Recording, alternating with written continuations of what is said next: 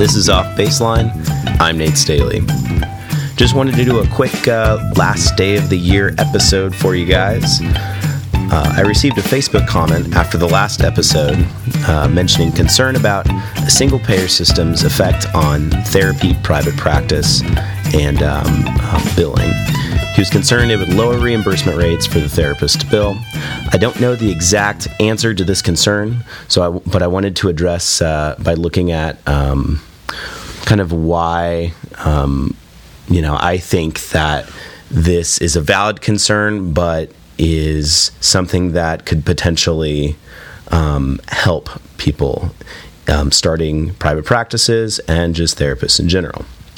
One of the most difficult things about going into private practice as a therapist or going into any business venture in the U.S.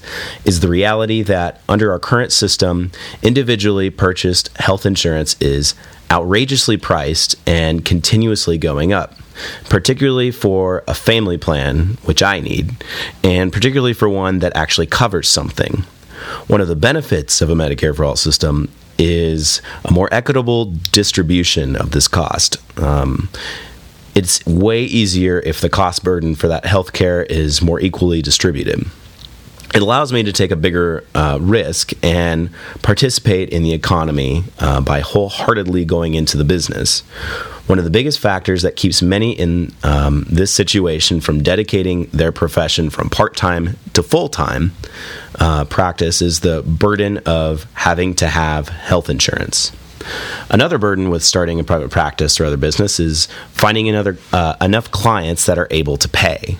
If everyone has coverage for mental health counseling, perhaps the payment goes down slightly. I think it's fair to assume that without knowing kind of the facts at this point. But the client base that goes up and the profession becoming both more reliable and more broadly beneficial to society, I think acts as sort of a counterbalance to that. Everything I mentioned up until this point talks about logistics for professionals. From a patient perspective, think to yourself for a moment, how many people you know that would like to find a therapist or would benefit from therapy or counseling, but just can't justify the weekly expense? Under the Medicare for All bills that have been introduced, this massive barrier is broken down. Suddenly, thousands, if not millions, of people struggling with depression, anxiety, PTSD, bipolar disorder, and other largely treatable symptoms have true access, as opposed to, quote, access, unquote, if you have money, regardless of socioeconomic background to therapy. Ours is a society that is badly hurting, that is structured in a way that demands are increasing on us, and we're becoming tired and sick. If we consider for a second Maslow's hierarchy of needs, as each level of basic need is provided, the person is increasingly able to self-actualize, to grow, to express themselves creatively and effectively, to form relationships with each other, to isolate less, to have empathy and compassion. Imagine what a boost of empathy and compassion can do once injected into the society as a whole. It's hard to quantify the good, the change, but considering what's at stake, it's not terribly hard for me to imagine or to qualify it. It wouldn't be easy. It wouldn't be perfect. But it's worth our consideration and serious discussion in the coming years.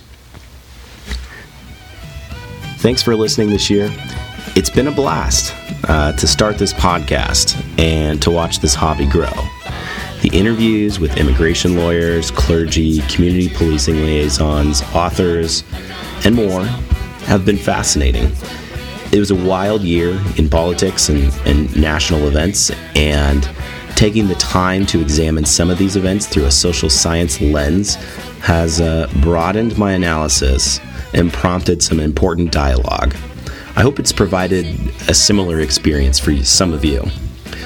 I've experienced a few personal setbacks and health issues and other things that I'm thankful for you for sticking around, even though as this show's production tailed off in the last quarter of the year. But I'm excited for what 2019 might bring for the show, and I hope you'll join me. Thanks for listening, and Happy New Year's. This is Off Baseline.